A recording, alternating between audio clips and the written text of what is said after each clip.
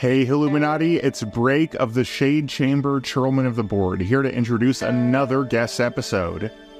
We're circling back to a topic from our pre-Sumeru season finale, the concern about how Sumeru handled its real-world reference materials.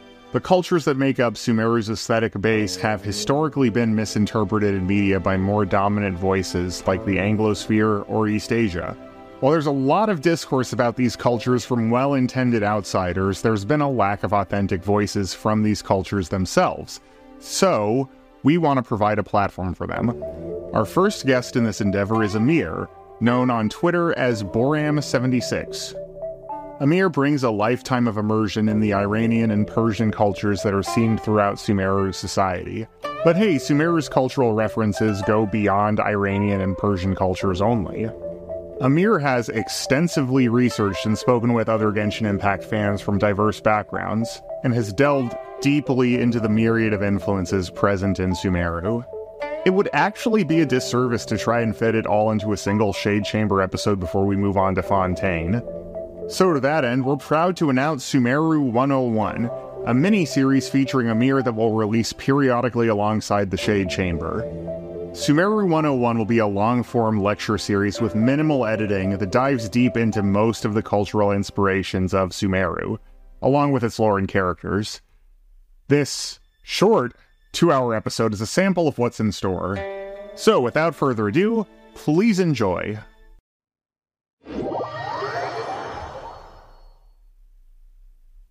Welcome back to the Shade Chamber. Hoyoverse's core development on Sumeru is coming to a close. The region totals 4 patches of content representing roughly 5,000 kilometers worth of different real-world cultures. To help facilitate the quality of the discussion, we'd like to welcome Boram76, better known as Amir, to the show. Amir is an Iranian-born psych student, writer, and musician responsible for authoring several fascinating Twitter threads about Hoyoverse's good, bad, and ugly handling of cultural representation in the Sumeru region. We're happy he's agreed to impart some of his wisdom on us here tonight. So, Amir, how did you get into starting to write these cultural deep dive threads about Sumeru? Okay, so first off, I want to say thank you so much for having me on the podcast. It's really great to have this chance to share the things that I know with everyone that I'm sure that a lot of people haven't had the opportunity to gain knowledge about. So it's something I'm very grateful for. About your question, I noticed that Sumeru was going to be a very unique region pretty early on because we already got a lot of lore about Sumeru in the previous nations. For example, we would encounter NPCs from Sumeru. We had an idea that there was going to be an academia. We knew the name of the Archon. So we had a fairly decent amount of information. And by then, I wasn't really active on Twitter or anything. I was just kind of excited for this region because I already knew that it was going to feature a lot of my culture. For example, most of the NPCs that we encountered before in the previous nations, they had Persian names. And they were names that are exclusively used in my country, Iran. And I could tell them, and in Izuma, when we realized about the Sapzarus festival, I could immediately tell that that was a reference to our new year. Then also the fact that there was going to be stuff from Dharmic religions, that would be Indian religions, because there was the name of the Archon, Lisserler Kusanali, and the fact that the literal name was Sumeru, which is taken, again, from Dharmic religions. And there were some references to the Golden Age of Islam as well. So I already had knowledge of the fact that there was going to be different cultures used. But this didn't really by itself motivate me to start writing stuff on Twitter. It was only shortly before the release of Sumeru when discussions started to really get heated up. I believe it was perhaps 2 or 3 months before the release of Sumeru. And people were sharing so many things from Twitter on other platforms such as TikTok and YouTube. And a lot of it was blatant misinformation that I could tell. So I decided to go and check Twitter and see what's going on. And I was honestly shocked because it was pure chaos, to be honest.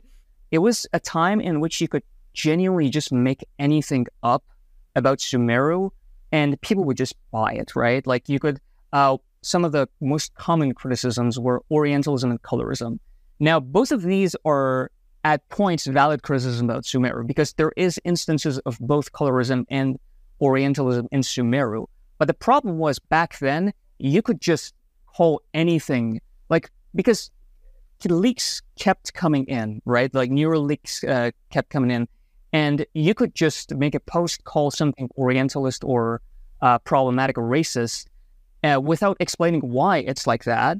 Most people think that the cultures in the Middle East are monolith, and they usually think of Arab. Like, they can't distinguish between Turks, Arabs, Iranians, North Africans, right? Mm-hmm. This is a problem in general in the West, where they just lump all of us together. Yeah, so the background on that is, like, if you remember way back, the very first Sumeru character that anybody had seen in Genshin was Sino. Sino was the one who appears in the webtoon comic as well as in the story trailer. And like, he is obviously Egyptian coded. Yes, exactly. And so people were like, okay, that's what Sumeru is. I think at that point people were assuming that maybe Sumeru is named after Sumer, like, the ancient civilization. Exactly. And so then curveball number 2 is when you learn the title of the Archon, which is Kusanali, which is very specifically Indian. And so people are like, what is this region? We've got the Egypt, we've got the Indian. And then what comes up more and more is that is the strong Persian influence, which does kind of act as the medium into which the rest of the multiculturalism of Sumeru is kind of combined. But by then, like, everyone's already talking about the South Asian and the North African, Middle Eastern representation. So Sumeru kind of always had a lot stacked against it, and not without unfairness. Again, like, it is a fraught group of cultures to represent, and we are not here to unilaterally defend Mihoyo. They dropped the ball quite a bit, but the nuance of it and where they succeeded, where they dropped the ball and how they dropped the ball is arguably the more interesting and a solution-oriented discussion than, like, painting it all with a broad brush. Yeah, I mean, even prior to Sumeru, like prior to its release, I didn't really have super high expectations for Sumeru. I already knew that it was going to be like this fantasy representation. And when you are from one of these cultures and have continuously seen your culture being either conflated with other cultures or just not represented properly, your expectations kind of also drop. The bar is on the ground. Yeah, so I kind of never had high expectations either. I was just kind of excited. Like, it'll sound silly, but like when I would encounter an NPC with a Persian name, like for example, Parwana in Inazuma, like I was so excited just to see that. Like I didn't even have expectations for like the fact that, for example, they would respect skin colors, because I knew that these kind of problems are rampant in Eastern Asian media. And based on the things I've seen from Fate or the series Magi, like my expectations weren't high. And I think Sumeru, in general, did many things better than other Eastern Asian media, but it also repeated some key mistakes that other Eastern Asian media, but not just Eastern Asian media in general, but media as a whole, because a lot of the mistakes or a lot of the stereotypical depictions of these cultures that you see in Eastern Asian media are directly influenced by Western depictions. And because Western media is very popular, it has the power to influence people's perceptions everywhere. Yeah, one of the things I said in the pre-Sumeru episode was, when it comes to Orientalist portrayals, Hoyoverse, as a Chinese company, and China has its own history with those regions that is different from the Western portrayal, so it is going to have a different nuance. But like you said, Western media is so dominant, like, thousands of years of international relations between China and the Middle East is not going to stand up to, Disney's Aladdin. It's just so much more visible, and it's so much more formative of people's impressions of these countries. Yeah, absolutely. I mean, Aladdin wasn't an authentic story in 1001 Nights. It was added by this French author called Antoine Galland. He added 3 stories, Aladdin, Ali Baba, as well as Sandbad.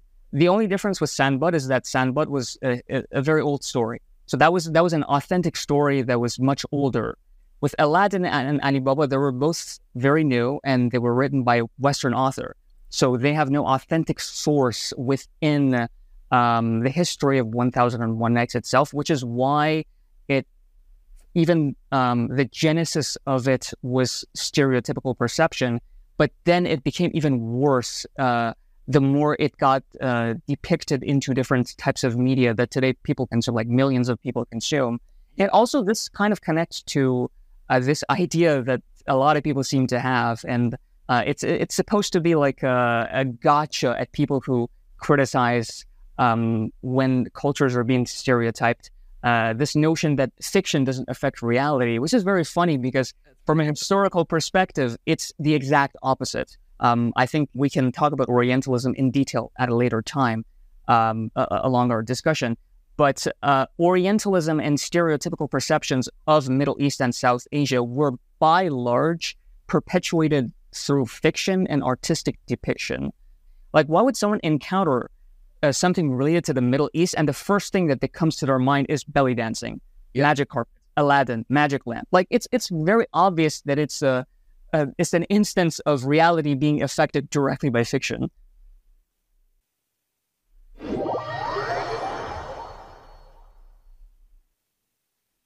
I think in order to allow people to understand the positives and negatives of what Sumeru is supposed to be, people need to get an idea of what are the cultures used in Sumeru. Most of the player base have this general idea that Sumeru is based on the Middle East and South Asia. But it's very important to keep in mind that Middle East and South Asia do not even sufficiently describe of how absolutely diverse the cultural span is for Sumeru. Middle East, there are often different categorizations of which countries are included in the Middle East. It's usually supposed to be Western Asia and North Africa, but sometimes not all the countries are included from Western Asia and North Africa. Like, I've seen classifications from the Middle East that only include Egypt from North Africa, whereas pretty much all of North Africa is included in Sumeru. Same for Western Asia. All Western Asian countries are relevant to Sumeru. So usually Armenia and Azerbaijan are not included in the Middle East, but their cultures are relevant to Sumeru as well. So it's kind of better to describe this as like Western Asia and North Africa. And in a sense that I would say that the cultural and ethnic diversity of these two regions exceeds the entirety of the continent of Europe. And when I say that, what I mean is most European countries, most people in Europe, about more than, I think, 90% of people speak Indo-European languages, and the identity and cultures of all of these countries, while they're each unique to their own countries, they share fundamental characteristics that are connected to Indo-European mythos. In Western Asia and North Africa, we have 3 different language families with significant number of speakers. I'm talking about the Indo-European family, the Afro-Asiatic family, and the Turkic family of languages. And each one of these ethnicities, each have their sub-ethnic branches. So we're really talking about tens of different ethnicities and tens of different languages in just this region, Western Asia and North Africa. That's how diverse we're talking about. And then South Asia itself is also extremely diverse because like the Indian subcontinent itself and the country of India, which is like, I think over 200 different languages, I hear the word Middle Eastern culture a lot. Mm-hmm. And this is one of the biggest misconceptions that exists. And it leads people to think that there's only like one culture that all of these people share with one another, when each really have their own completely different background, not just linguistically, but also culturally. Really, the best way to describe it is Sumeru is a reflection of China's historical experience with the Silk Road and the countries that were kind of along this road. Now, we know that Buddhism got to China and Eastern Asia in general through the Silk Road. that was responsible for the spread of Buddhism throughout the entirety of Eastern Asia. And the first region that you get to when you go from Liyue to Sumeru is a rainforest region that is heavily influenced by Buddhism. There are so many locations that have terminologies from Buddhism. The Archon's title is from Buddhism. And then we have Rukkhadevata, the previous Archon, whose name title is also from Buddhism. We have the Arnor quest that has a lot of references to Buddhism itself. And also, if we're going to talk about from a geographical standpoint, the route that Buddhism traveled to China would be through South Asia, then Southeast Asia, and then to Eastern Asia. And this entire route was filled with rainforests. And this includes both a huge chunk of India, especially the northeastern part of India, as well as Southeastern Asia, and then to China. So this is very important from a historical viewpoint because there existed not just the Silk Road itself, but also neighboring kingdoms and empires to China at the time, which were first off involved with the Silk Road itself, but also they included so many of these cultures. Not to be too history teacher about it, but like trade routes were the internet back then. Yeah. When you traded goods, you traded ideas, and that's how they flowed. If you wanted something several countries away, you had to send someone to get there. You had to learn how to communicate with each other to facilitate a trade. And once you can talk, you can share ideas. And that's why these trade routes became this highway for information, for cultural concepts and stuff to flow between all of these cultures. Yeah, that's a really good point. Like, when framed from this perspective, I think it really does a good job showing why, like, academia actually had to be in Sumeru, just because as a sort of like nexus of the sort of the cultural marketplace of ideas in moving back and forth to and from the real world China, essentially. Sumeru sort of represents like the embodied instance of really like different ideas and cultures kind of coming together and being thrown around. And I think the idea of Sumeru having like the internet in terms of the Akasha terminal makes a lot of sense when you look at like regions that had a lot of trade and exchange of ideas. The historical existence of multiculturalism neighboring to China is undeniable. And it also reflected their own experience with the Silk Road. And the Silk Road was obviously long. It didn't end just in India. It actually went up to North Africa.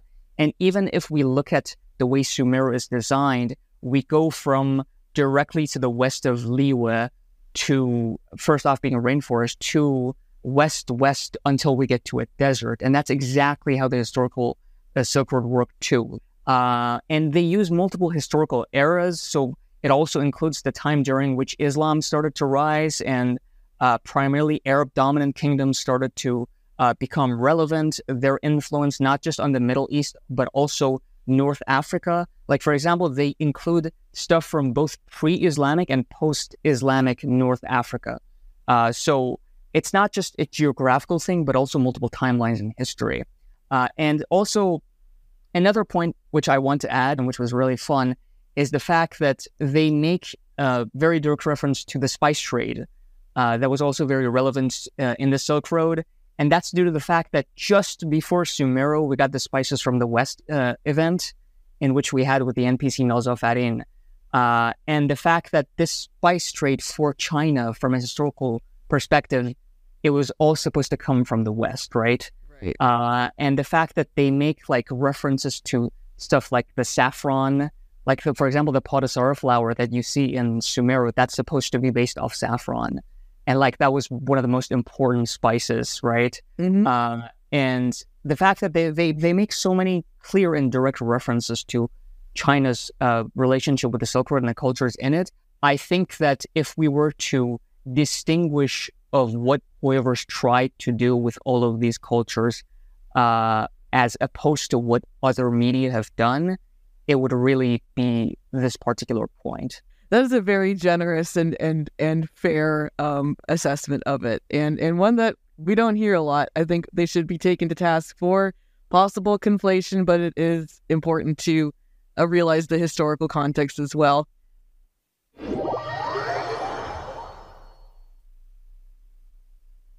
They made Sumeru so large just because of the fact that they used so many cultures. They kind of tried to compensate through making it pretty much 3 times the size of an average nation in Tibet. And they made 4 subregions, being the Dharma Forest, Great Red Sand, the Desert of Hadramavet. Although the Desert of Hadramavet is part of the Great Red Sand, but it's kind of a subregion of its own. And then the last region, Girdle of the Sands.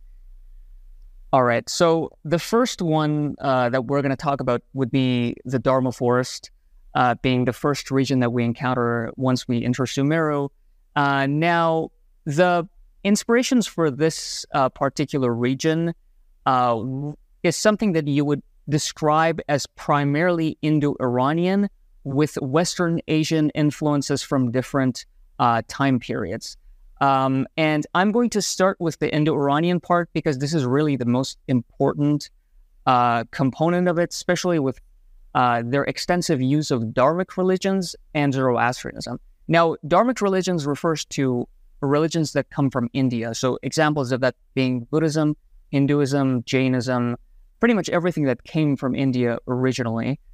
They really tried to incorporate the concepts from Dharmic religions. Now, Zoroastrianism is really interesting because Zoroastrianism is a sister religion to Hinduism. They both come from a prototype set of mythos among Indo-Iranian people. It was called the Proto-Indo-Iranian religion.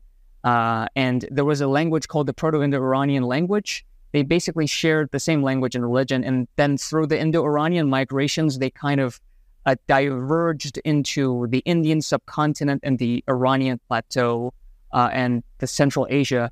And their myth kind of their myth evolved on their own. But a lot of stuff between Zoroastrianism and Hinduism are similar. They're like deities that are identical in the two of them. The language of Vedic Sanskrit, which is the language for Vedas, the original, basically, scripture for Hinduism. And then the Avesta, which are the Zoroastrian scriptures. And the Avesta language with the Vedic Sanskrit, they share so many natural cognates. And they are languages that look very similar. And they played around this idea so much during the rainforest region. Like an example of that would be Apam woods that we see. And Apam is a word that means of the waters. And this word was relevant a lot because of the fact that there is a deity called Apam Napat, which means child or son of the waters. And it's a deity that exists in both Hinduism and in Zoroastrianism. In Zoroastrianism, it's a primarily water-related deity, and it's one deity. But in Hinduism, Apam Napat seems to be more like a title that is associated with other deities. But the point being is, because there are so many natural similarities between Hinduism and Zoroastrianism, and the fact that there are natural cognates, and the fact that they're sister religions, they played around the idea so much of using these two religions. Like even when we look at the Archon, Lesser Lord Kusanali, she really is a dual representation of Buddhism and Zoroastrianism, because on one side, she has obviously the Kusanali Jataka from Buddhism, and on one side, she has the Anahita from Zoroastrianism. There is the Anahitian blessing in the game that is associated with her, directly referencing the goddess Anahita, as well as the fact that her constellation is referencing Ahura Mazda, who's the Lord of Wisdom. And Mazda just means wisdom in the Avesta language. So she really is like this dualistic representation of two religions that are similar to each other in a way that they have similar origins, but ultimately developed by people of different ethnic groups. And this is part of the give and take of like the cultural representation in Sumeru, because it's like Nahida is this extremely thoughtful intertwining of these two religions with these interesting parallels, but then they throw a curveball and her signature weapon is just a magic fucking lamp. Yeah.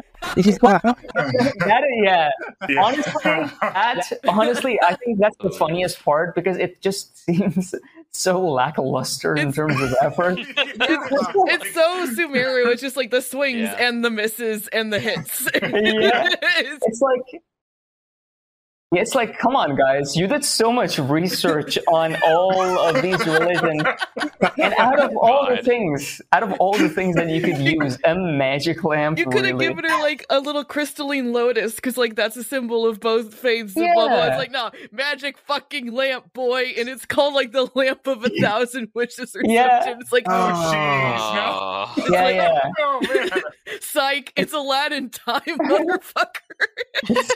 And that's just like the fun and the frustration of Yeah, going through Sumeru. It's so goofy because, like, as you mentioned, like, imagine a catalyst that has like the lotus theme on it. Like, that would have been so nice because the magic lamp, it has no business doing there. Like, it's really just the ugly duckling of references that they used. It was just like lackluster. It was like, okay, what do we use? It's so hard to think. We'll just throw the magic lamp It's over like there. a punchline. It's just like, Yeah. you did all this work and you couldn't. This is what you got. Jesus Christ. But we also see examples of Southeast Asian architecture, specifically Indonesian architecture, on a lot of the houses that you see in Sumeru. There's a type of Indonesian architecture called the Toba Batak. I'm not sure if I'm pronouncing this correctly. I'm very sorry to all the Indonesians who are going to watch this, but If you know how to pronounce it, please tell us in the comments. absolutely. Like and subscribe. But it's called Toba Batak, and it basically has like this curved roof that goes up like that, and you can pretty much see it everywhere in Sumeru, and it also bears resemblance to Polynesian architecture that we see in America as a whole. That's the diaspora of the Polynesian people. They came from Southeast Asia. Exactly, they came from there. So, and it's like that's not even the only kind of Indonesian architecture you see. Like we see the Arnor houses, and they are also like inspired by this specific type of traditional houses in Papua in Indonesia. They're kind of always designed and they're built very close to each other. And they kind of have this similar look to the way the Arnor houses are built, which not only you find in Vanarana, but also just throughout the entirety of the Sumeru rainforest region. Oh my God, they are so cute. Yeah, they're so cute, right? And I think like the influence of Indonesian architecture is very clear as far as I can see. And I think that this also supports the idea that the whole rainforest thing also connects to Southeastern Asia as well. We walked out into the rainforest and now we are in the city, which is presided over by the academia. And so Yes. What are the influences there?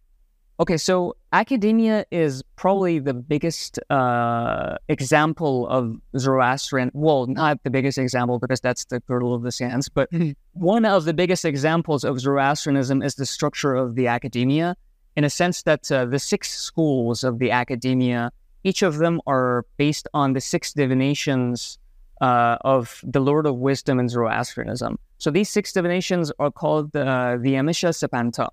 And they're each an aspect of Ahura Mazda. Expanding a little bit, there are titles in academia. So there's Dastur and Herbad. And both of these were titles of Zoroastrian priests. So they really just took direct references to priests and religious concepts and just inserted them into the structure of the academia. And the original Chinese is much more relevant to the kind of inspirations they used for Sumeru. Because in the Chinese, it's an institute of religious decree. That's what the title of the academia is in the original Chinese. Wait, and the fact it's recognized as a more religious?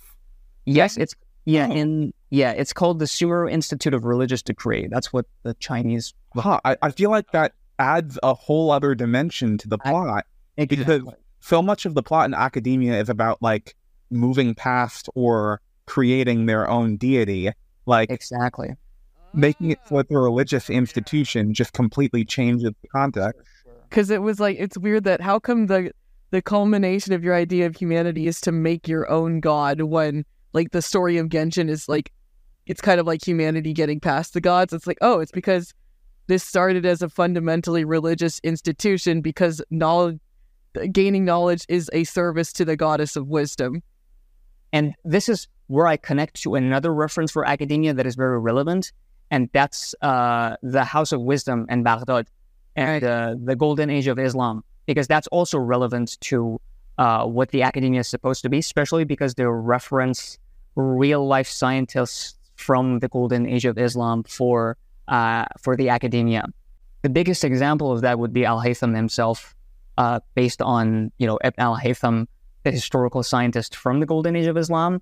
But they also use other scientists, because Golden Age of Islam was a time period in which Arab and Persian scientists worked together to basically do many scientific discoveries. That's what it is at its core. Yeah, that's kind of what I thought the academia was only going to be going in, was this Islamic scholars, especially because a lot of the stuff that we know them for is super relevant to Genshin, such as astronomy, chemistry, life sciences, and absolutely stuff like that. Oh, and let's not forget Tagnari, because he's also very important, being like a botanist of that era. But he was also Arab, but just that in terms of location, he was a little bit different from the other scientists that lived during that era, in a sense that he lived in Andalusia. And the village that he lived in at the time was Amazigh. Basically, the name of the village, Taqnar. And I don't think that's the actual pronunciation in the Amazigh language. Taqnar is the Arabic pronunciation. The original word is from Amazigh, which is an indigenous North African ethno-linguistic group, I should say.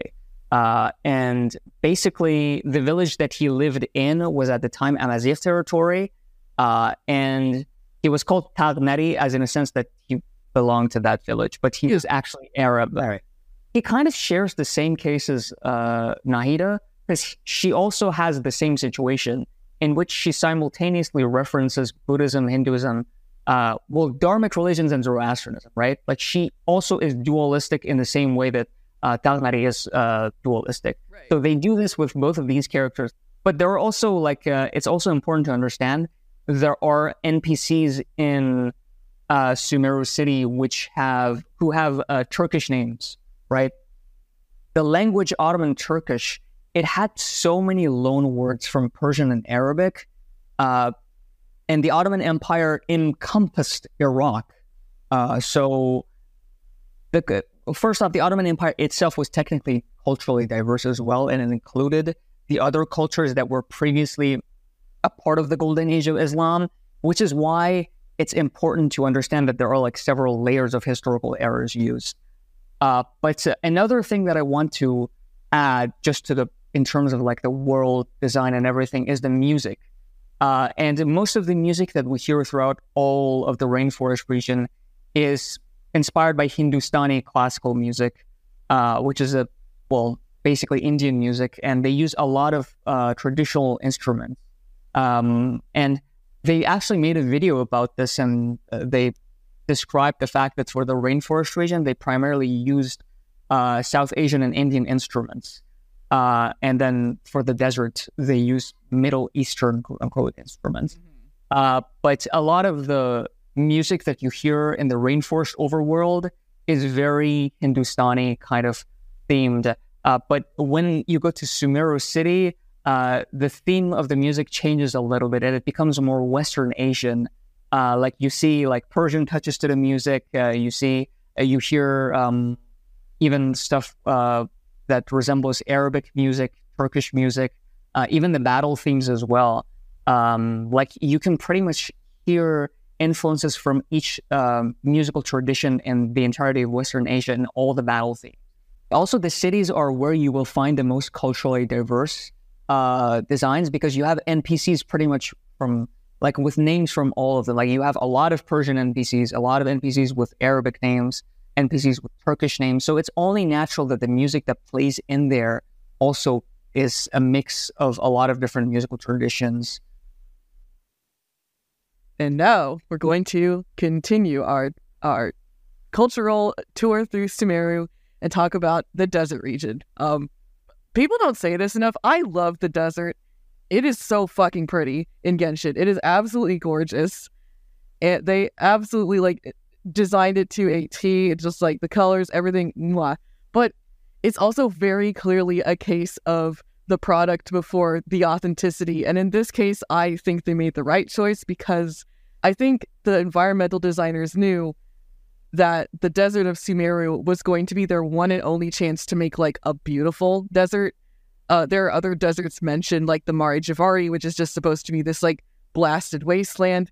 And so they're like, this is our chance to really show like the natural beauty of a desert biome. And so what they did is they took every single cool desert throughout the entire world and put it in the Sumeru desert. And that's why you look over there and there's like, you know, these beautiful, huge Sahara dunes. And then this part, it's like more hilly, kind of like Afghanistan. And then there's a part that's just, it's just Arizona.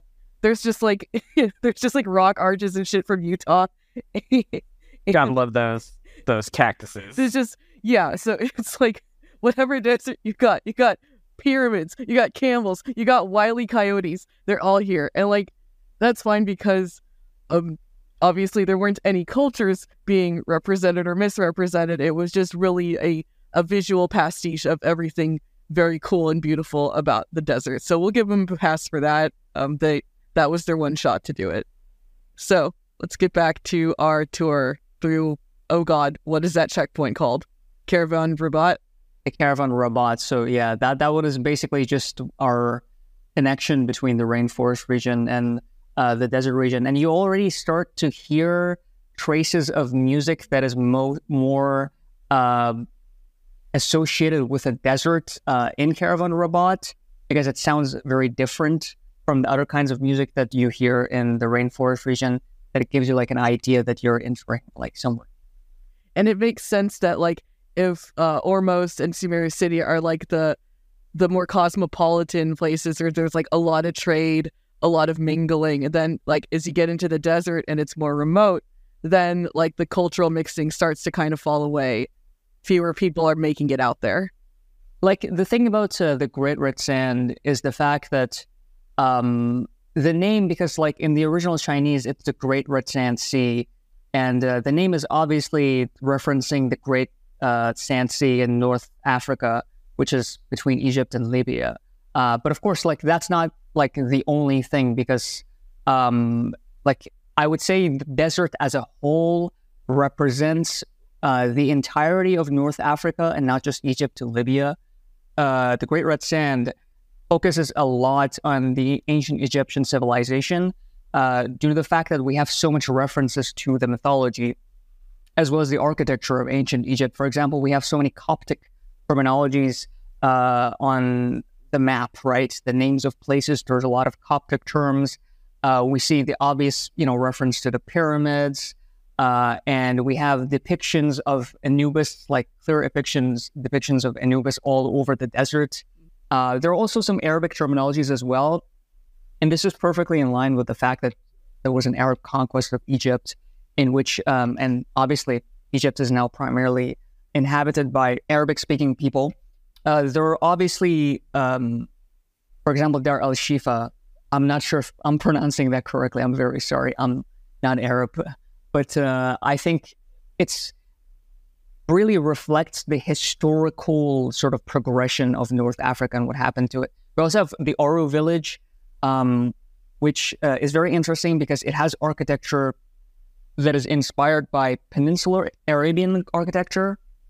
Like, for example, the kind of architecture that you find in countries like Yemen and Oman. And this is also in line with the fact that because of the fact that there are indigenous people to the desert in real life, they're called the Bedouins, and they live both in the Arabian Peninsula as well as North Africa.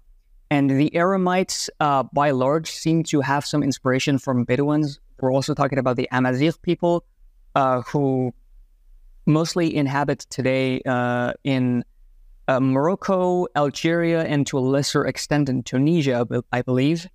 And they're also a part of this because obviously they're North African, indigenous North African, but also like the fact that the Aramites in a way are supposed to be a representative of them too. So what are the kind of the faith and belief systems of, I guess, both the Amazigh and the Bedouin? So the thing about Amazigh is that I believe that their mythologies are very old and they have their own practices. Before Islam got to North Africa, they had their own mythos. I'm not sure to what degree those are being practiced today, and I'm not very educated on the exact beliefs that they had, but there were multiple types of North African mythology. Like an example of that is Punic mythology. And Punic mythology was the mythology of Punic people who were a type of Phoenician people. And we see an example of that through the Tanit. And Tanit was basically a Punic goddess.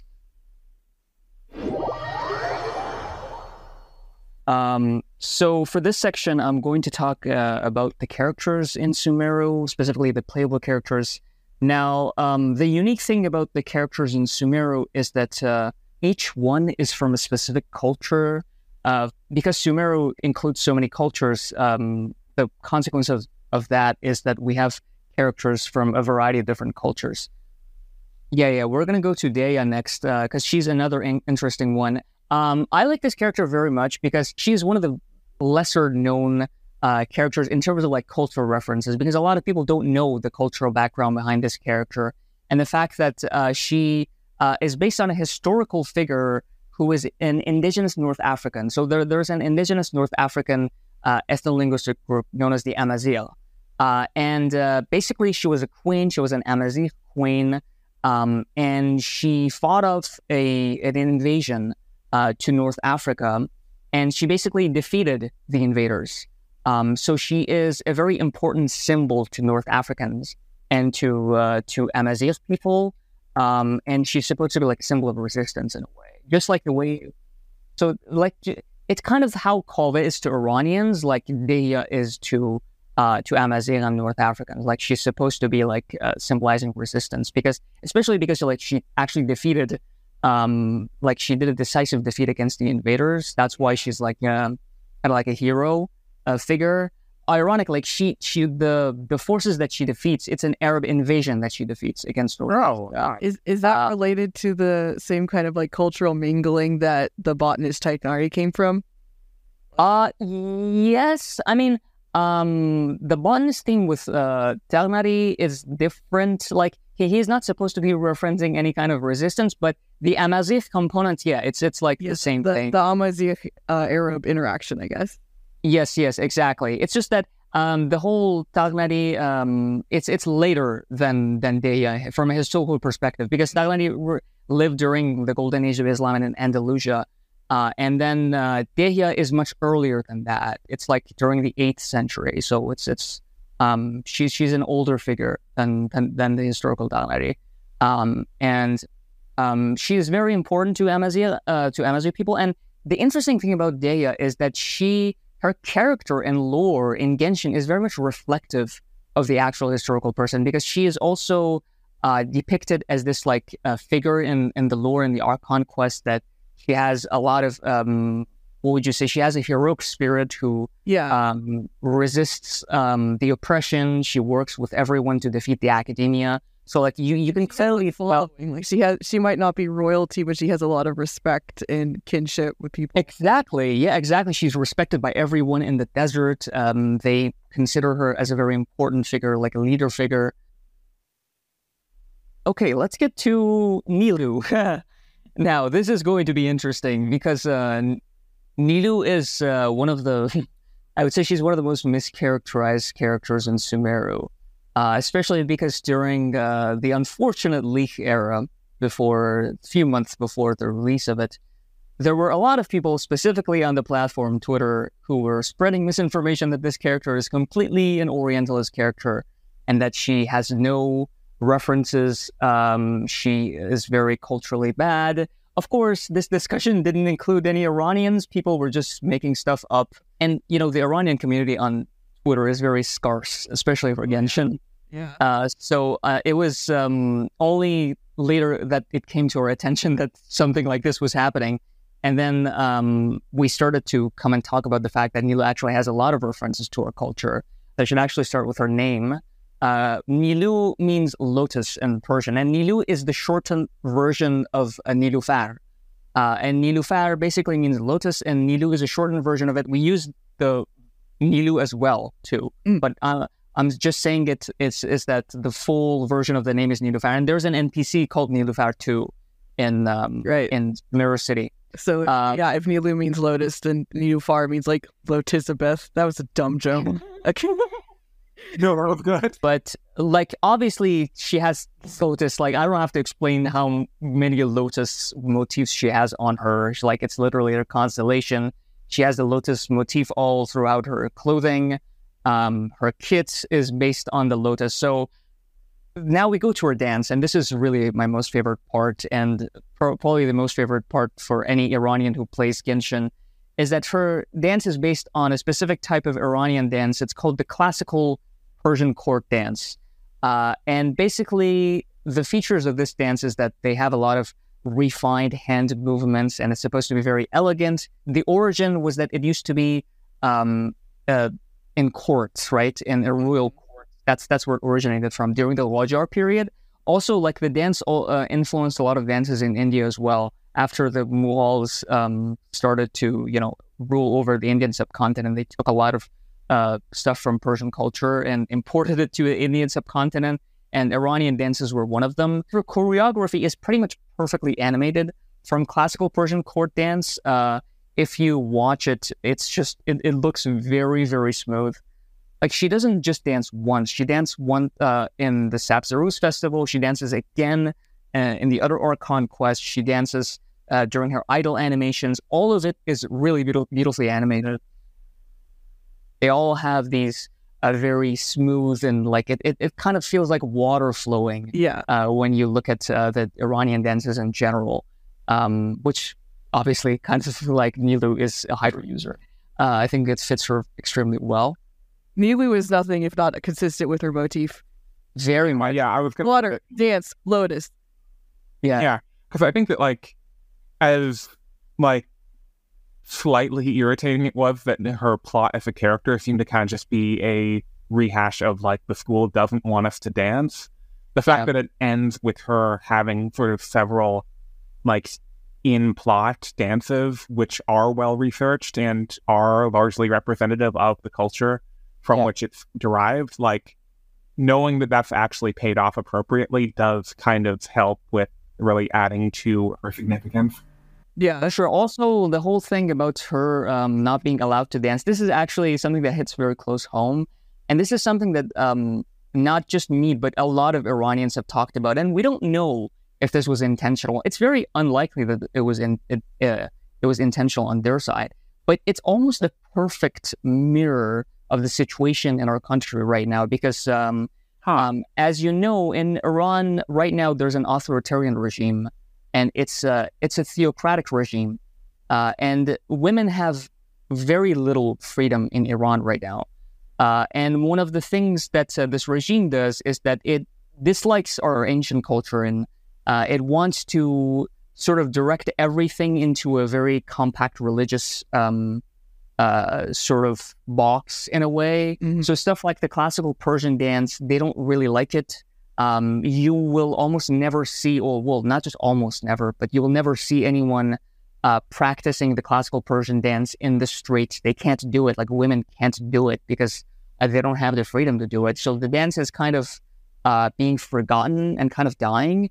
And the fact that Nilu is constantly being bashed for doing her dance by the academia, which is also, in my view, a very interesting reflection of theocracy. The fact that like Nilu as a character who's from Iranian culture and her dance being like that, and the fact that that dance is today being frowned upon and being oppressed, like it meant so much for not just me, but for a lot of other Iranian players to see her in that context, like resisting against it.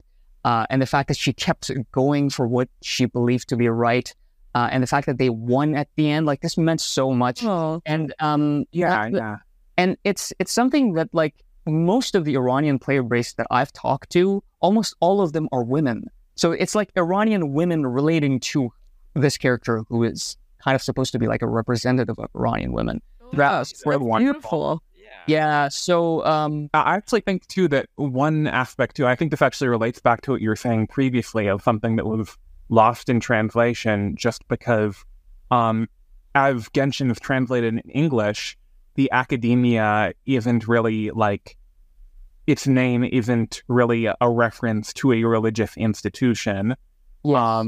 And because of the association with higher level education being largely atheistic in the US at least, or at least that's how they're stereotyped, I think that connection is just kind of lost, at least in the US version of the game. Yeah, for sure. And I think the whole theocracy thing, in my opinion, was intentional. I think especially when you see that, like, you know, it's like these people who are obsessed with dogma and orthodoxy so much that they're like literally going against their God that they were, you know, set up to, you know, worship. It's pretty obvious that what their intention was.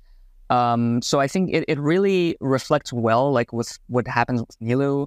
And not just Nilou, for like a lot of other characters. They all suffer from the oppression that theocracy has kind of inflicted upon this region for centuries and centuries. So I think that's a really cool sort of like symbolism with Nilou. And like, it's so sad because her character has been consistently mischaracterized. And like most of the times it's been by people who aren't Iranian. They aren't from the culture, so they aren't able to understand it. Now, luckily, after I started to make posts on Twitter, I was very fortunate that my posts, for some reason, always kept having a lot of reach. So a lot of people saw my posts, and I've seen so many people in other contexts saying that Nilou actually means so much to Iranians, like they'll mischaracterize her. Like I've seen, it seems like a lot of people have become aware that she means so much to Iranian people.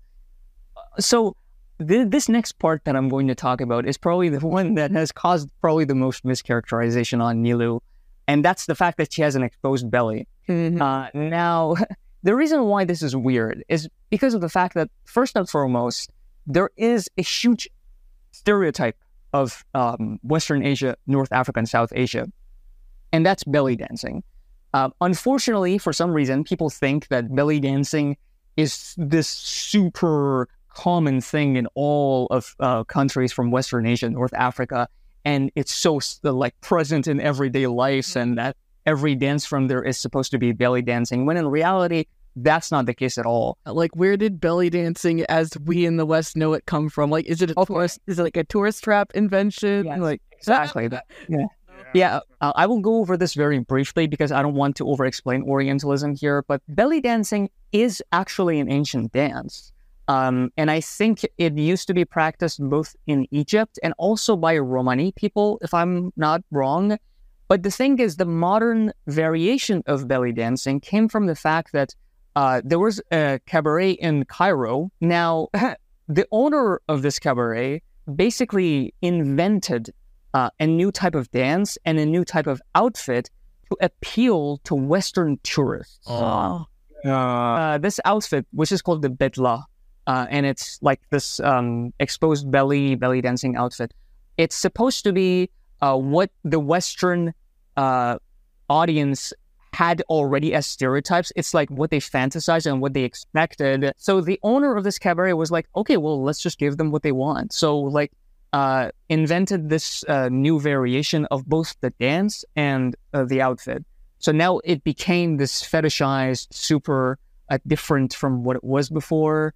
And the origin was just genuinely fetishization and the stereotype. Like that's the literal origin. It's a sexy Halloween costume. Oh my God. But before that, I want to talk about her exposed belly because despite the fact that a lot of people saw Nilou's exposed belly and thought that this is supposed to be a belly dancer outfit stereotyping her, it's super weird to me because Nilou's outfit doesn't look like a belly dancer outfit. The only similarity that it has to the belly dancing outfit is that it has an exposed belly, which might seem like a significant thing, but the fact is a lot of other characters from Genshin also have exposed bellies.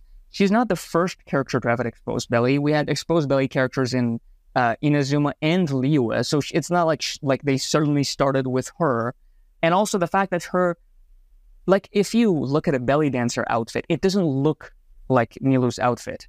It's just that the only similarity is the fact that it's the belly is exposed and the fact that she dances. So well, it's also kind of like, okay, we all got Princess Jasmine in our brains, or Shantae. It's like crop top, sleeveless or short sleeves, exposed belly, and then like big baggy like bottoms. So like the silhouette, and note to myself when I'm editing this, when I need a visual example of like of what a belly dancer outfit is by a diagram, please put a picture of Ether up.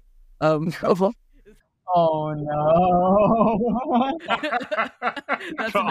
That's a note for future. You're so real for this, Beefy.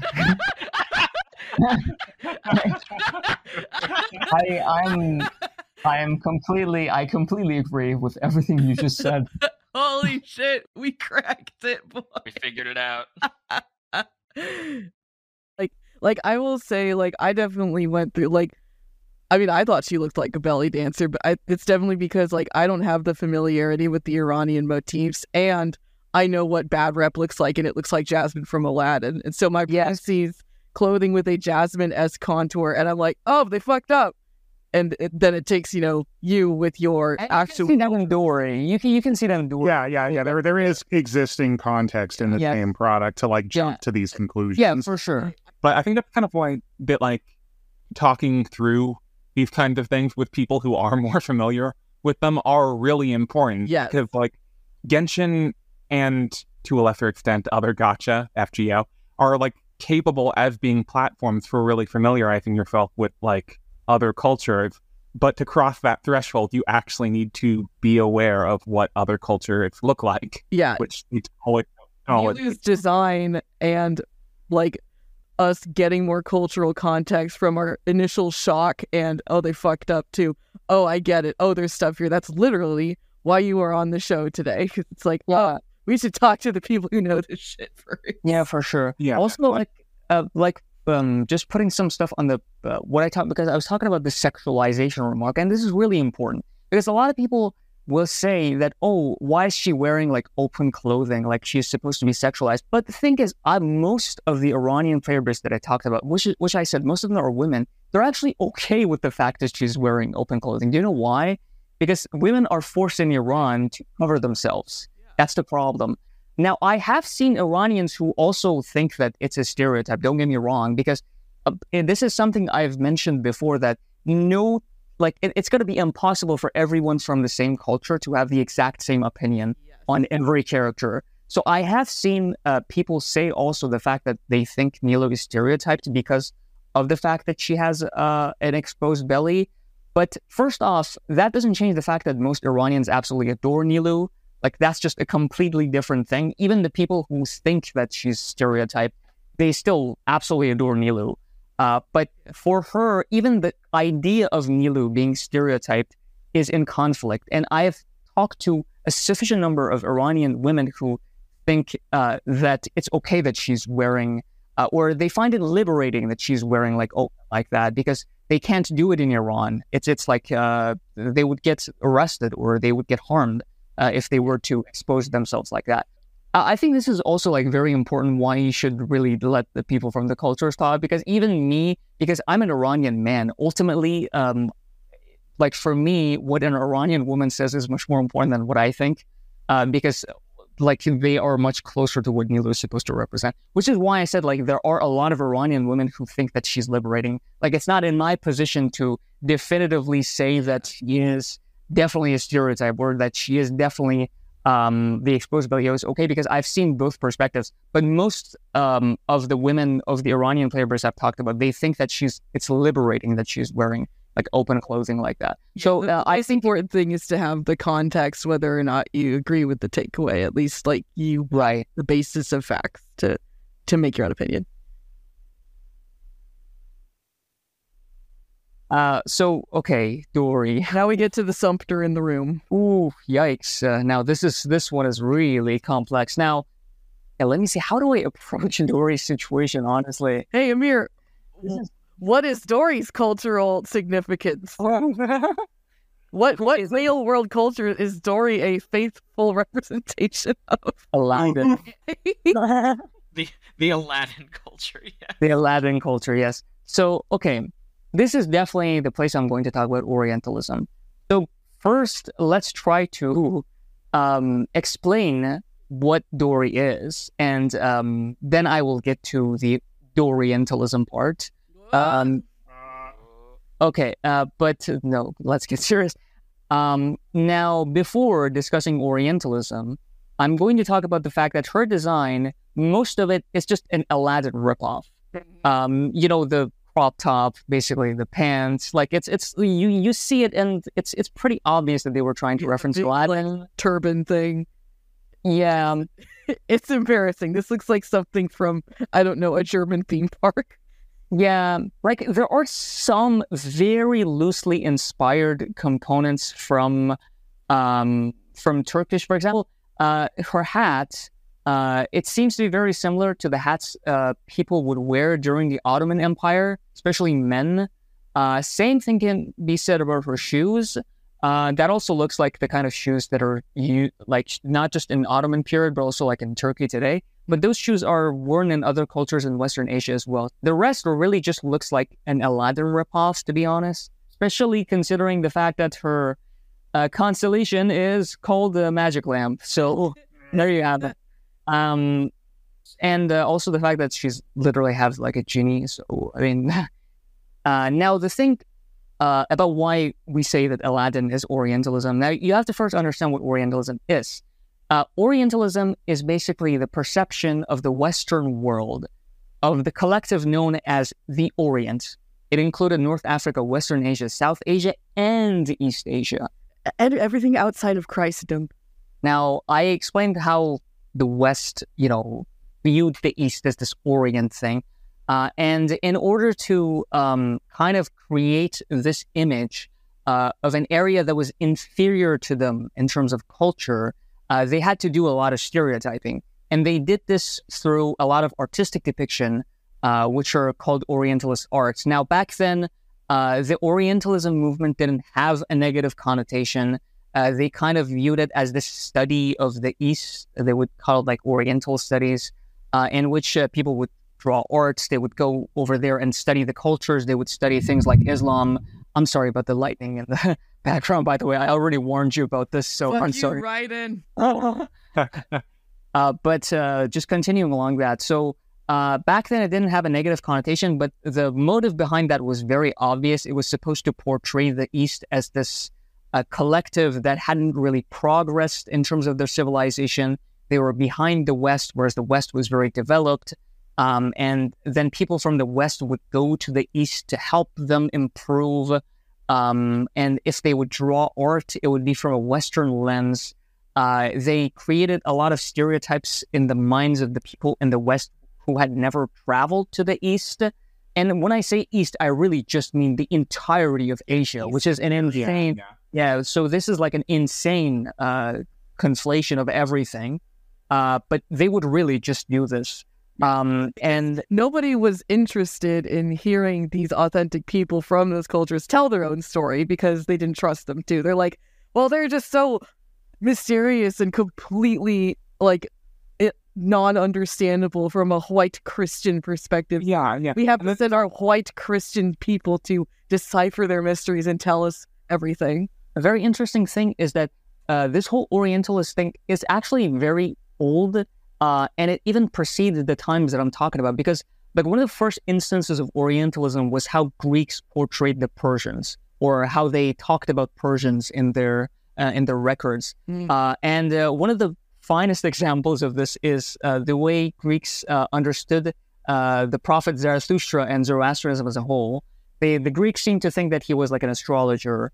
And like he did sorcery, and that's where the whole Magi thing came from, because Magi originally, they were Zoroastrian priests. And then like that word became magic, and you see where I'm coming from? Like, that's the word magic comes from, and that's why it's always in a lot of depictions of Eastern quote unquote cultures, they always mingle in magic in there, like magic, mystery. That actually touches on a really good point, which is that, like, from what I'm hearing, like, a really key point of Orientalism is, like, simultaneously, like, both denigration of a culture, but also saying, oh, but they have that cool mystic stuff that we're really interested in. I know for a fact that, like, tarot cards come you see that from, today. Like, yeah, exactly. With all, like, the new age bullshit, but I think, like, it's still negative overall, because the same conceit running through the positive and the negative is that it's fundamentally unknowable.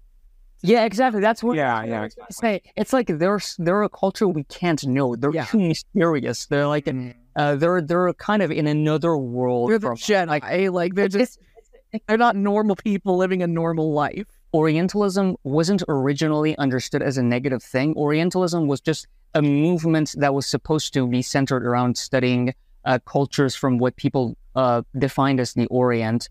And when Edward Said basically did his works on Orientalism, he defined it as like this intentionally motivated, stereotypical depiction of cultures from these places that was supposed to depict them in a backward way that were opposite to the West. So like our negative understanding of Orientalism is really thanks to the works of Edward Said. And he has a lot of, I think he wrote like several books, not just on Orientalism, but just like in general, the various ways in which the West stereotypes Western Asia and North Africa and South Asia as a whole. That is awesome. Thank you, Edward Said, for furthering the discussion. We wish Mihoyo had listened to you a little bit better, but... and that's where it became to, oh my God, do you hear that from the background? She is pissed. She is hurling those chocolates. She is mad. We're about to have a vision hunt decree. Oh, God. Girl, we talked about you for like 5 episodes. Just because we're not talking about you now doesn't mean you need to throw a little shit fit. Oh, man. Okay, let's continue. I'm getting too sidetracked. But basically, one of the examples of Orientalism was the addition of the story of Aladdin into 1001 Nights, because Aladdin, although today it's understood as the story of 1001 Nights, it's not an actual authentic story in it. It was added by this French author called Antoine Galland. Aladdin specifically, now this one really became overused, and it kept getting worse every time it got depicted because people kept adding more and more stereotypes to it. Because like now we have that whole belly dance trope in Aladdin depiction as well. But the belly dancing thing, it has become like a tool to constantly stereotype and also degrade. It's used specifically a lot to degrade women from North Africa and Western Asia and even South Asia, because whenever they want to show this woman that can be taken advantage of easily, they will just put that woman in a belly dancing outfit, or a woman that can be fetishized easily. Like that's literally what slave Leia came from. Yeah, exactly. It's supposed to be like the slave look, like a sex slave look. That was the Western sort of stereotype. And it's very unfortunate because it became such an overused trope in media to an insane degree that today, whenever we have any kind of fictional media that is related to Western Asia, North Africa, and South Asia, you will have artists who draw their own OCs and they'll use the belly dancing outfit, even though it's not even authentic. Like it happens so many times with Sumeru, where I saw like characters like Al-Haytham, like Khalid, in belly dancing outfits. Like, why are you guys doing it? It's just a stripper outfit. It's practically naked. No, again, we're telling you emphatically, please don't stop drawing this. Especially with Kaveh and Al-Haytham. Never stop drawing that. Just know that it's not authentic. Oh, please. No, please do stop drawing them, please. Amir, God damn it. Don't call it Sumeru style. Call it tourist thoughty style. Just do. We've suffered enough. Please do not do my eyes. Draw them in sexy lederhosen.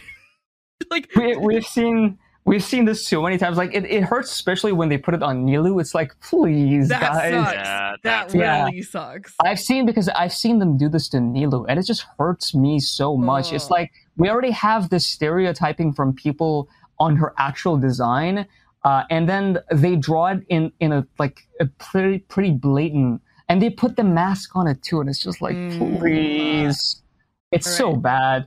But all right, please. Slut up your characters in different outfits that are not appropriate to. If you're going to draw characters in sexy clothing, that's completely fine. Just don't use a belly dancing outfit as your origin, please. I implore. Let's that. Yeah, just let that die, please. And can we get rid of that in media? But anyway, I think that's about explains what Orientalism is. You get it. Like, it's an othering, stereotyping, degrading of cultures. Now, like I said, originally it used to include Eastern Asia, but today it's really directed mostly at North Africa, Western Asia, and South Asia, especially because of stuff like Aladdin. Because Eastern Asia right now, they've been pretty successful in making media about their own culture, so people are more aware of their cultures. And also stereotyping of Eastern Asian cultures is still a thing, but it's much less in comparison to the cultures here in Sumeru. Yeah, because they have enough authentic voices where okay, I can easily find an example of this done better. So, discussing that, now we go back to Dory. I had to describe all of this context to explain why Dory is a problem.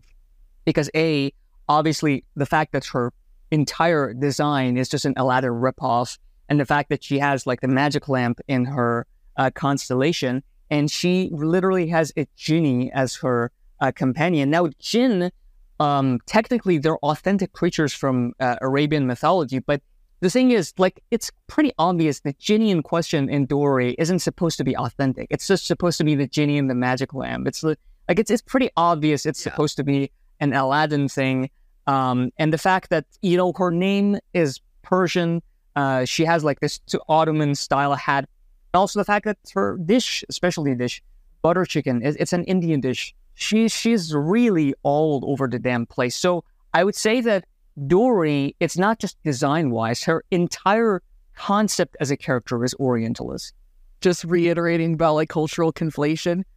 Like the issue with Dory is not that she combines a bunch of different cultures, it's that she does so with absolutely no justification for it. She does it with stereotype because because we do have other characters who use Suko. For example, Nahida, Tagnari, they use both two cultures, but they do it with intent. Yeah, but it actually makes sense. Like, it's coherent. But with Dory, they're used together to stereotype. It's like for the purpose of stereotyping specifically. Yeah, like you can blend cultures, but it kind of helps to have an in-lore justification for it. And that was something that they did that I thought was really smart from a cover your ass perspective, which is that they had 3 gods in Sumeru to make it an in-setting like cultural mix. Precisely. Like, for example, the goddess of flowers, pretty much all of the lore relating to her, it's either related to Zoroastrianism or Iranian culture, and every character who makes reference to her is Iranian in origin. So same for Deshret, obviously, with like the North African component, and then Ruka Devata with like the Indian component. So they were pretty cool with those. But yeah, Dory is just... and unfortunately, this has shown itself into her personality as well, because the whole greedy merchant thing is a common stereotype of people from Western Asia. Yeah, she's just that guy from the beginning of the Aladdin trying to sell you Tupperware. Precisely. Like, you see this a lot in which there's that like greedy scale, like a character who's trying to scam and stuff like that. Bizarre, yeah. I have stuff to sell. Like, you've seen this stereotype, obviously. So it's like just her entire concept. She's just supposed to embody stereotype in Orientalism as a whole, which is really unfortunate, because it's like, why would they do this? Especially because of the fact that they were capable of putting a lot of research into all these other characters. But when it came to Dory, the most basic stereotype, and the unfortunate thing about it is that they released the Aladdin and Honkai Impact III after the release of Sumeru. So people had already shown their criticism. People have already talked about the fact that, hey, this is a stereotype, but they don't really seem to care. I think they love Aladdin for whatever reason, because they really don't seem to care. We'll talk. We'll talk about that more with colorism. Yeah.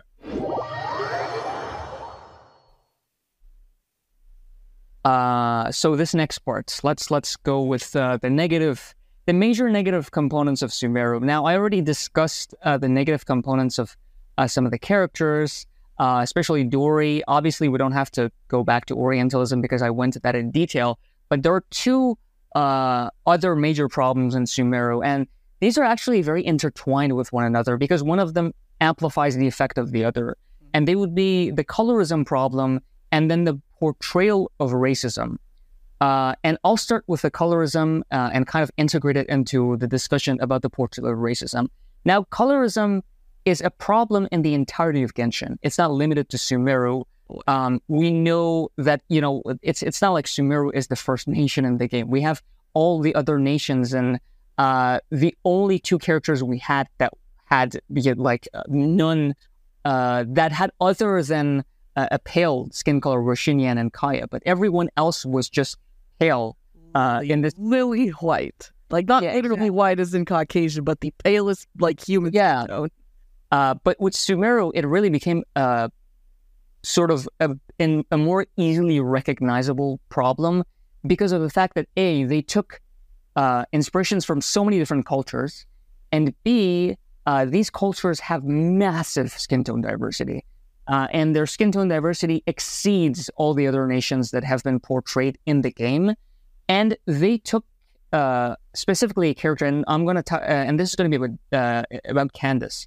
And the Kandakas, historically, they were Nubian queens, so they were supposed to be dark-skinned. Nubians were always depicted in Egyptian art as dark-skinned.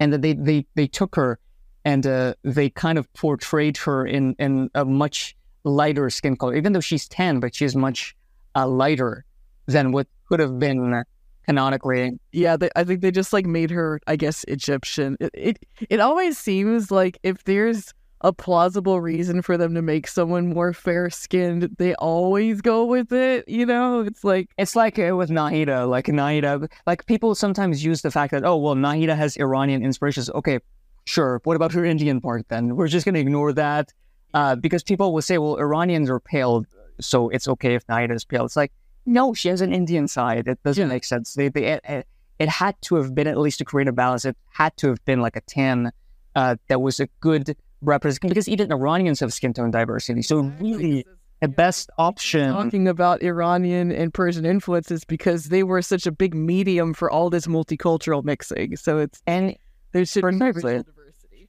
Absolutely. I mean, the Achaemenid Empire was just insanely multicultural. It included literally every skin color you can imagine. But if we're going to talk about colorism, this was the worst possible thing that they could do. To make everyone from the rainforest pale, and then to only put the tan skin characters from the desert. Now, there are pale characters from the desert too. For example, Babel from the desert, she has pale skin. So it's not like everyone from the desert is tan skin, but everyone who is tan skin is from the desert. Even the NPCs that you encounter in the rainforest who have tan skin, the game makes sure to tell you that NPC is from the desert. The idea that there's no people with darker skin living in rainforest climates, which is just completely fucking wrong.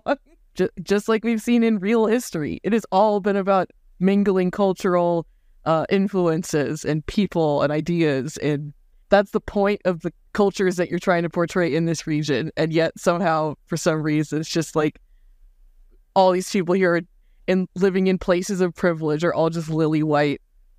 And it's like, it's supposed to be the prejudice stems from, basically, it boils down to what god you worship. But isn't it just so convenient that all the people that worship the wrong god look like this? Exactly. Like, this is the thing. Like, well, if we look at the playable characters, you can make an individual case for each character in the rainforest is that, oh, well, it makes sense because there are people from that culture who are pale. Sure, Colvin, there are natural blonde Iranians. Absolutely. There are pale Arabs who look like Al-Haytham in terms of that skin color. But that's not the point. They didn't make these characters to represent the pale population of Iran or pale population of Iran. Yeah, isn't it funny how even though some people look like this, that every single person in Genshin looks like this, every player. Exactly. It's pretty obvious that Hoyoverse has always been a colorist company. Let's not fool ourselves. This didn't start with Sumeru. It's just that with Sumeru, it became a very noticeable problem because of the segregation of skin colors between the two regions. And you have now a situation where all the compendium of the playable characters from the rainforest, they're all pale like that. And the reason for that is obvious. It's all because of colorism, and you can try to make individual cases, but it doesn't matter because that wasn't their intention. Their intention was the same for all of the previous regions, is that they're a colorist company. Yeah. And they're trying to appeal, because colorism is a thing in Eastern Asia as a whole. and it's been historically recurring. Like there were already colorist depictions in Eastern Asian media, which has created a demand in the Eastern Asian audience where they would prefer more media that is colorist. So there's this double layer in which the colorism mentality in the company itself is reinforced by the fact that they know that their audience also wants that. So it's like, well, we'll just give them what they want. For context, if you have never been to an East Asian country, like Japan, China, or Korea, if you're like me and you're from America, you're going to be shocked when you walk into a department store and there is 2 colors of concealer, both of which are like goth pale. Like it's really whack. It's a huge problem, and a lot of Southeast Asian content creators can speak to it better than us, and it's not great. That is like, this is the thing where I've really lost so much faith with MiHoYo, because I've given them the benefit of the doubt about this basically since the game came out, and I think what did it for me was reading CC Zhang's interview with the Honkai Star Rail dev team and asking if we would see more skin tone diversity, and they basically just like treated it as if it wasn't even they weren't even interested in that idea. Yeah, like it just, and it's not on their agenda. They don't care about it. I mean, I already kind of like, I knew it because the game, it was obvious that it was a colorist game. So before Sumeru came out, I already knew that Sumeru, they were going to be mostly pale. It was so obvious to me. We were all like sweating. Yeah. We have been sweating for years. Like, oh, yeah. Oh, no. It was the most heartbreaking thing about Sumeru is realizing that they don't have an interest in authentic portrayal of cultures outside of China.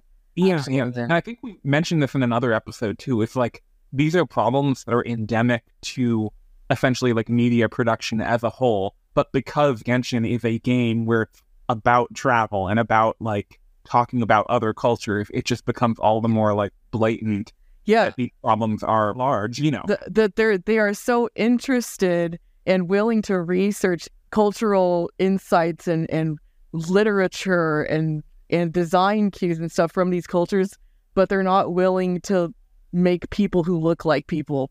They're not a very select like sample. Yeah, because they're not interested in the people. They're just interested in their culture. Yeah, it's like, how the fuck do you think made this stuff? A lot of different people. Okay, and this is where I segue into the next part, which is the portrayal of racism, because this is important. It connects with the colorism problem, and it's amplified by it, right? Now, in the lore of Sumeru, obviously, we have the history of the fact that people from the desert have been consistently and constantly oppressed by people of the rainforest region, especially by the academia, because academia is very authoritarian. And during the Archon quest, I would say the game does a fairly good job of sort of delineating that what the academia has been doing is wrong, and the fact that they oppressed the people of the desert was a wrong thing, especially because we work with Dehya, and we actually go directly to the desert. We see the situations in which they're in. We work with them to overthrow the academia. I think to this part, it was done pretty well. The way they portrayed the racism, it was condemned, right? It was sufficiently condemned by the story. They were like, yes, this is an evil thing. The problem came in the world quest that followed, and it started with a golden slumber in the Great Red Sand. Now, in here, we have Tirzad, who is a scholar coming from the academia, and he is clearly trying to show superiority in terms of knowledge over the locals, Jet and her father. And you, as the traveler, are not really given an option to condemn that behavior. It's kind of like you're passive towards the situation. And Tirzad is just saying whatever he wants. Now, by the end of the Golden Slumber, the only redeeming thing is that Tirzad actually regrets everything he does. Like at the end, when you talk to him, he realizes that his entire perception was wrong and the way he treated them was wrong. But then the next quest, which is the Dirge of Bilqis in Desert of Hadramath, now this is really the worst part. And this is really where I started to get a very negative view of Sumeru. because up until then, problems existed in Sumeru, and I was aware of them, and I would criticize them. But this is really where it started to really hit me from like on a deep level, especially after you encounter Lilupar, right?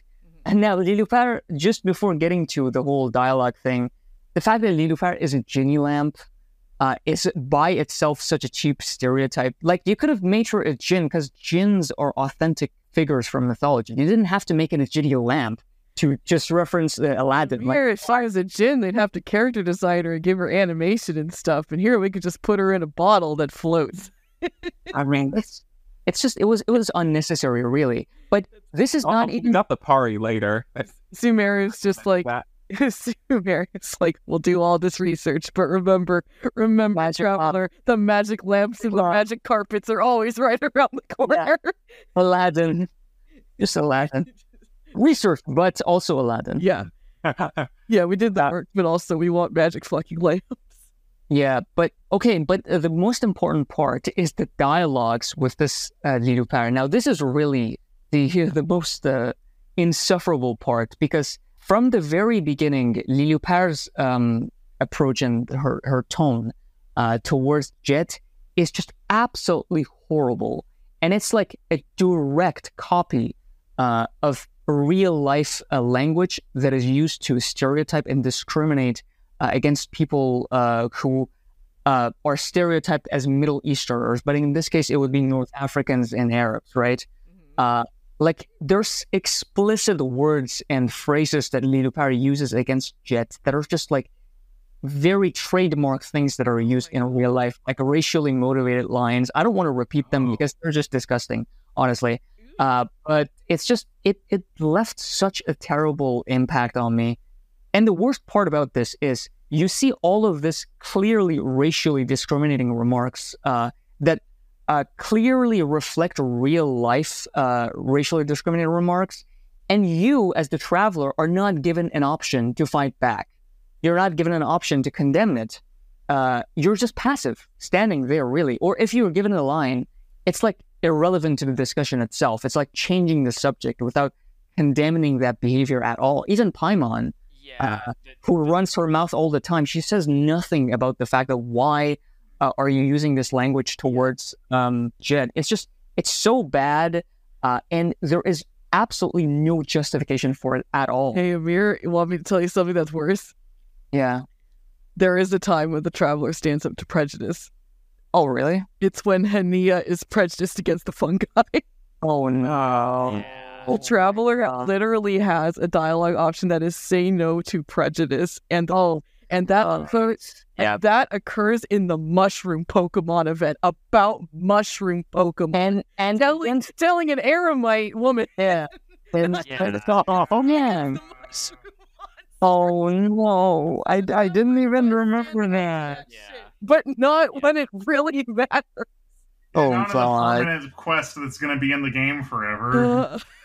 Oh, no. Yeah, the traveler's reaction. God. Oh, no, that is so messed up, honestly. Yeah, it's like with how nosy the traveler is and all the business they butt into, the fact that they're just kind of mum about fucking racism, not just through one, like, quest, but, like, 3. Yeah. Unless it's a mushroom Pokemon. Like, that sucks. That fucking blows. And you can't use the argument of, well, the traveler is always like that. They don't like to involve themselves in the discussion. Well, here's an example that completely disproves that. Bitch, we are the errand boys and girls of everyone in Teyvat. We will do anything for anyone at the drop of a pin. And you're telling me that we don't stand up to, like, fucking racism.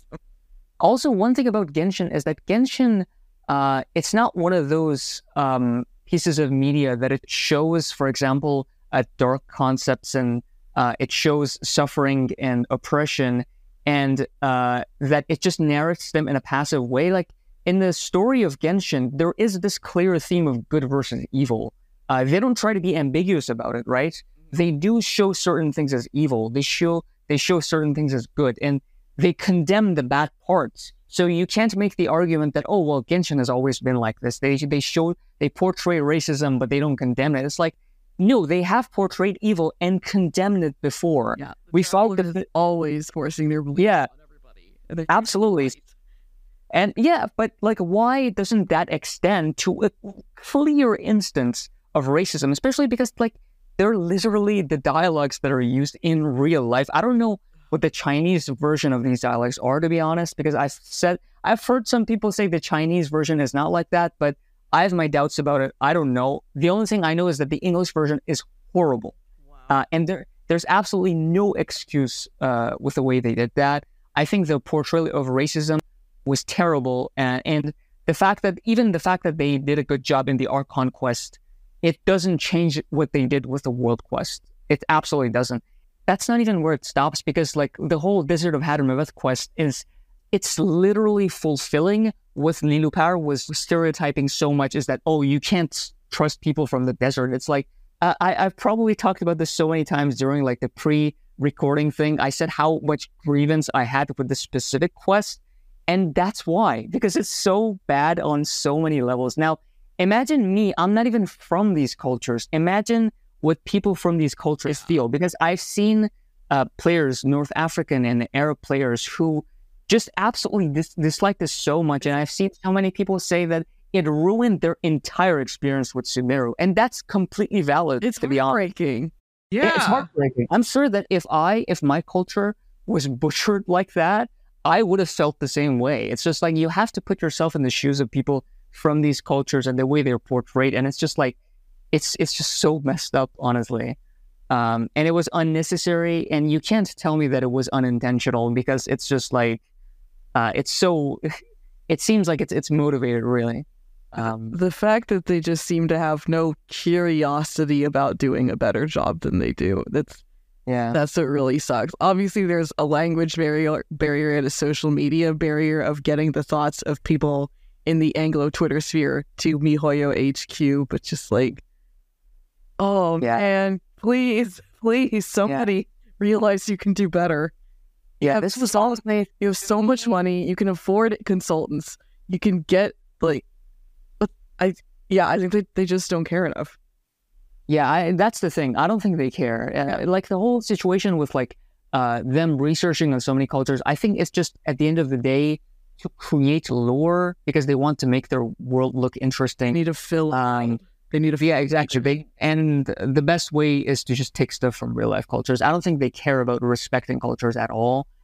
Even the instances, for example, I've talked about like us Iranians being very happy with the way they did Nilo. I think ultimately it's just them wanting to like make their game look sophisticated, and not necessarily because they love Iranians so much they want to think about. They appreciate cultures, but whether they respect them is almost entirely coincidental. Yeah, right.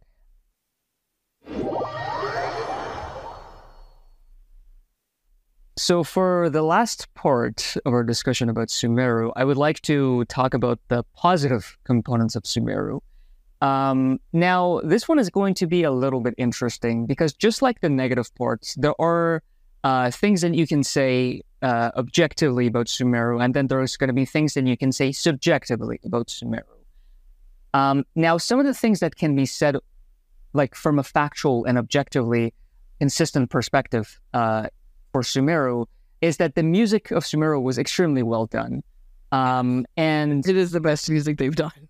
For sure. And this is true for all of the regions they did, starting from the rainforest, all the desert parts. They were all incredibly well done, not just because the melodies composed were extremely memorable, but also because of the fact that they actually used traditional instruments. They released a video on it. They said that for the rainforest region, they specifically went for Indian instruments to reflect the fact that the rainforest has a lot of Indian and South Asian components. And then for the desert, they went for quote-unquote Middle Eastern and North African instruments. So they definitely tried to use instruments in a way that was intentional to represent each region based on the cultures that were represented in that region. And one thing that's especially great is when they do the music, they find expert players of these heritage instruments. Like, they get the talent from the parts of the world or wherever. Like, they will actually find these authentic artisans who play it the best, and they will pay them the big money to play their instrument in the score for Genshin. Yeah, absolutely. And when you look at the credits, they're all people who are from these cultures, which is like super cool that they consulted with like traditional musicians. And the player base also, pretty much most of the player base I've talked to and seen agree that the music was extremely well done. So it's just, it's general consensus from a subjective experience as well from the player base. People from the cultures, as well as, of course, people who are not from the cultures, and just played the Sumeru and loved it, for the music. But moving on from the musical component, we have the foods, and the foods were also extremely well done because Sumeru features so many different cultures, and one of the best things they did was that they used dishes from all of these cultures. They did a better job of including cuisines from cultures than making characters from the cultures. Because we have cultures that they used cuisine from that they didn't make characters for. For example, the baklava and the tulumba, these are Turkish cuisine, but they didn't make any Turkish characters. They used a diversity, like a huge diversity of cuisines. Like we have the pani puri, we have the butter chicken, which are from Indian cuisine. Then we have the tahchin, which is from Persian cuisine. Also, the sabz meat stew is from Persian cuisine. We have the fatteh, which is from Arab, specifically Levantine cuisine. We have the shawarma. It's originally a Turkish dish, but it's also used in a lot of different Western Asian countries as well. Halva. Halva. They even made a point in the description of the halva in Genshin to say they also make this in Snezhnaya, but they use sunflower seeds, which is just like real life. Like, yeah, it's such a fun little nod. Yeah, they use a lot of North African dishes too. Like, for example, the aru mixed rice. It's a specific Egyptian dish. It's called the koshari. And it looks like the design of all these dishes reflect very well how they look in real life. And they're gorgeous. They look so good. And then there's the taji. I'm not sure if I'm pronouncing this right. I'm very sorry to all the North African people watching this, but the tajin or tajina, I think, which is... If you know how to pronounce it, comment below. Yeah, please. Which is Deya's specialty dish. That also looks super nice. And I've seen, again, huge consensus among the player base that they love the way they made the foods. So this is another popular thing that is both objectively a positive component of Sumeru and also something that the players will really agree on. Yeah. Oh, and this hand. Okay, this is where I should talk about briefly, like the kalve and al haytham. Yes. So basically, al haytham's specialty dish, right? I've seen people say that this is. I've seen multiple Levantine Arab dishes proposed as the root for this dish, and this is the specialty dish itself. But the template dish in game, which it is made from, it's called sabz meat stew, and sabz meat stew is based on a Persian dish called Boram76. It's very popular in Iran, and Al Haytham takes this template dish, makes it look completely different. She transforms it into a separate thing that looks like a Levantine Arab dish. And then you have kalve, and the specialty dish of kalve looks like a kind of dish we have in Iran. It's called the olivier. The template dish, which is he makes his specialty dish, is called the fatteh. And fatteh is originally a Levantine Arab dish, right? Now, by now, based on what I've talked about, you know that Al Haytham is supposed to be based on an Iraqi Arab scientist, while kalve is Iranian. Now, kalve takes a dish which is supposed to be originally from the culture of Al Haytham, and he transformed it into something that doesn't look like the original dish at all. While Al Haytham takes a dish from the culture of kalve, which is supposed to be an Iranian culture, an Iranian dish, he transforms that into something completely different that is more attuned to his own culture. So this was like a super cool reference between the dynamic between these two characters. So funny. They take each other's food, but only after they've transformed it to be unrecognizable to suit their own personal taste, which is it's just so them. Some of that was just to piss the other one off too.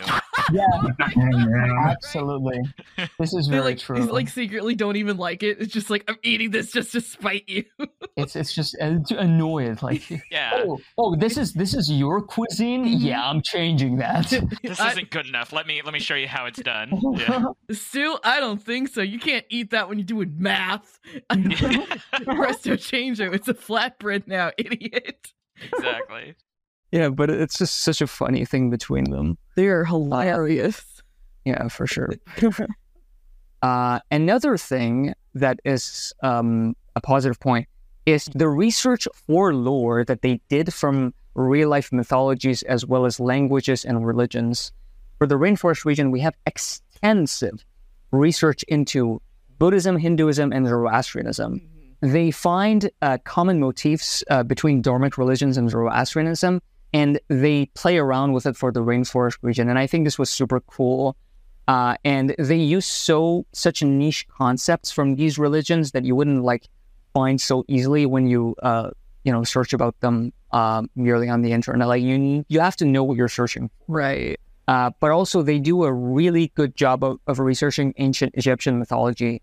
For the desert side, they use a lot of specific Coptic terms, and they do it for Sino as well, like with all the Anubis references. I want to mention the Aranara quest because this was one of my most favorite quests due to the fact that they did so much research on Hinduism and Buddhism, and they used so many Sanskrit and Pali terminologies. I don't think I've seen anyone do an entire post compiling all the Aranara names, even though I'm pretty sure that each one of them is supposed to be like a Sanskrit or Pali word. But it's... The terminology is staggering. Yeah. In the Aranara quest. The Aranara quest was really one of the first examples of them doing a lot of research into mythologies and religions. And they do a really good job. And the quest is very long, right? So you see a lot of references in there. Is it? Yeah. Is it very long? I don't remember. It was like the Aranara quest line was really one of the best examples of them doing research on lore. But the same thing can be said about the quest chain in the Girdle of the Sands, where they do such an amazing job with Hovarnev Good and Evil quest line, because they make such references to Zoroastrianism. Like they take stuff from scripture, like for example the whole Tiryazad and Apaosha and the fight between them. This is like literally a part of scripture. Ooh, wow. It's called Tiryasht, and Tiryasht just means the hymn of Tiryazad, which is actually a part of the quest chain itself. There are such niche references to Zoroastrianism, and then it connects it with Altai shamanism and Buddhism. So the research on lore also reflects with the way they design the characters, because when I was talking about the characters, I also described how a lot of the characters have abstract references to their cultures. And we see that, for example, with Kaveh, and the fact that his constellations all reference historical sites in Iran, or the fact that they actually use the literal meaning of Al-Haytham's name being a hawk and just make it a theme for him in many different aspects, or the fact that they use the whole concept of that the historical Ibn al-Haytham was in the field of optics, and they used the mirror thing, right? Yeah.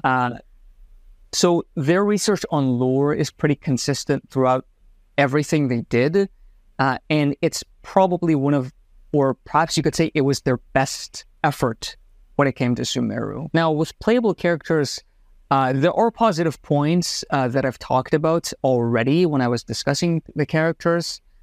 So I think that I don't need to repeat them here. The only thing I can say is that obviously characters like Nilu and Kaveh are so important to us Iranians, and we love these characters so much. And for North Africans, Dehya, Sino, and Candace, they're also very popular among the North African player base. Same for Al-Haytham and Layla. And Nahida, she's kind of opinions on her are very divided. Yeah. And some people really don't like the fact that there's the colorism issue and the fact that she doesn't really have cultural references on her design, but I've also seen people who really like her. So opinions on this character are very divided, honestly. Tagmedial is also fairly popular, I would say, among both Amazigh and Arabs. Obviously, not everyone has the same opinion on these, but I suppose this is where I should segue into what should be the main takeaway message from all this discussion. You can never talk objectively about everything in Sumeru. The whole idea of Sumeru and whether Sumeru is bad or good can never be said in an objective way. There are components that can be identified as objectively good, and then there are components that can be identified as objectively bad. And you will very much have people from the same culture having differing opinions about the same thing that is taken from their culture in the game, right? Mm-hmm. I'm not sure what you guys have seen people say about Sumeru, but if someone tells you that people from the cultures that are used in Sumeru absolutely love it and they have no problems with it, and if you see people say, oh, people from the cultures in Sumeru don't like it at all, and they think it's bad, both of these statements are incorrect. Right. Most of the player base lies somewhere in between. Like, these two extreme sides of the spectrum are rare, at least for the sphere of people who actually care about lore and cultural inspiration. Because let's be honest, most of the player base just plays the game and doesn't care about these things, right? But my discussion really is about the people who actually care about lore, they do research, and they actually talk about cultural inspirations. And for the player base that is involved with these discussions, most of them lie somewhere in between, that there are things they like about Sumeru and then there are things that they don't. And some people lean towards more the favorable perception of it. Some people are more towards like the negative perception of it. I think that's really important too, because like through media, this is going to be someone's first exposure to a lot of these cultures. And even if it's, not necessarily the best representation at times, like it's still worthwhile to explore how it represents what it purports to represent. Yeah, for sure. Also, like one thing that I have experienced with, and a lot of players have experience with too, is that for a lot of us, this is the first time that they're using our cultures to such extensive degree in media. Like for me, I've never seen Zoroastrianism used in media to this degree, with this amount of nuance and this amount of niche references. So there's no way I'm not going to love that, right? Like it's just impossible for me, because like I've never seen this before. So I get excited when I see this in the game. And for me, because I feel like I'm fortunate in a sense that they, for some reason, used so much of Iranian culture and mythology, and they used this throughout the entirety of Sumeru. And for, like, this is why you will see most of the Iranian players of Genshin, they will say that there are problems with Sumeru, but most of them love, there's things that they love about Sumeru a lot. And for me, my overall experience with Sumeru is ultimately positive. It's not my most favorite nation because of the fact that there are some fundamentally fatal issues in it that I just cannot overlook. Right. Especially that whole thing with the Desert of Hadramaveth. That decreased my overall view towards Sumeru. But overall, because so much of my culture was just used for the first time, my overall experience leans more to the favorable side. But my viewpoint is not an objectively correct viewpoint. It's just my personal experience. There are players who think that Sumeru kind of was ruined because of the instances of, let's say, the portrayal of racism, especially regarding the Aramite. That's a completely valid viewpoint. And that the fact that people from the same culture can really just have exactly, like, complete opposite viewpoints towards one thing from their culture. Yeah. If there's one takeaway from this discussion to the listening public, it would be this. So much of the anxiety around the portrayal in Sumeru is because these are cultures that generally do not get platformed. And so the best thing that we can do, as if you do not belong to these cultures, is to not speak for them, but to listen. Take the opportunity to learn a bit about the culture, because if Sumeru came from authentic cultural voices, we wouldn't be having a lot of this discussion. but it didn't. But that doesn't mean that it should be thrown out. Take this as an opportunity to learn and to listen, and do what Genshin did. Yeah, for sure. Also, I want to add that even as a person who is from these cultures, make sure to always listen from people who are cultures that are included in the game but you're not a part of, because Sumeru is very vast. So even if you are from the culture, one of these cultures, you can't speak for everybody. So this whole takeaway message really is that you need to listen to people, and that you have to, whenever you want to talk about Sumeru, you should say that there are people who believe this, there are people who believe that, and that you can have your personal experience about it, but you just can't speak objectively on everything. That's just the result of so many cultures being used in this region. Yeah, learn from each other, gain that wisdom, and one day one of you guys will make a video game about one of these cultures, and it will be a lot better than Genshin did. And if that's the case, then what Genshin did was worthwhile, in that it at least started the dialogue. Absolutely.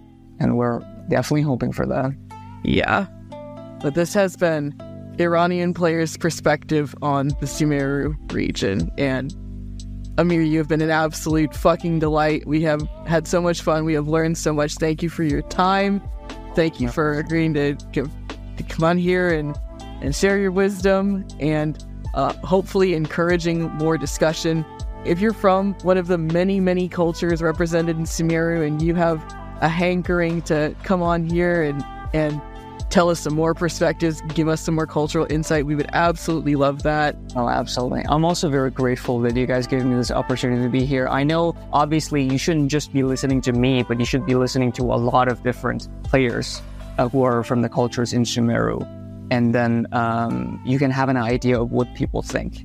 But I'm very glad and I'm very grateful to have had this opportunity to be here and talk about a lot of things and talk about my own experiences.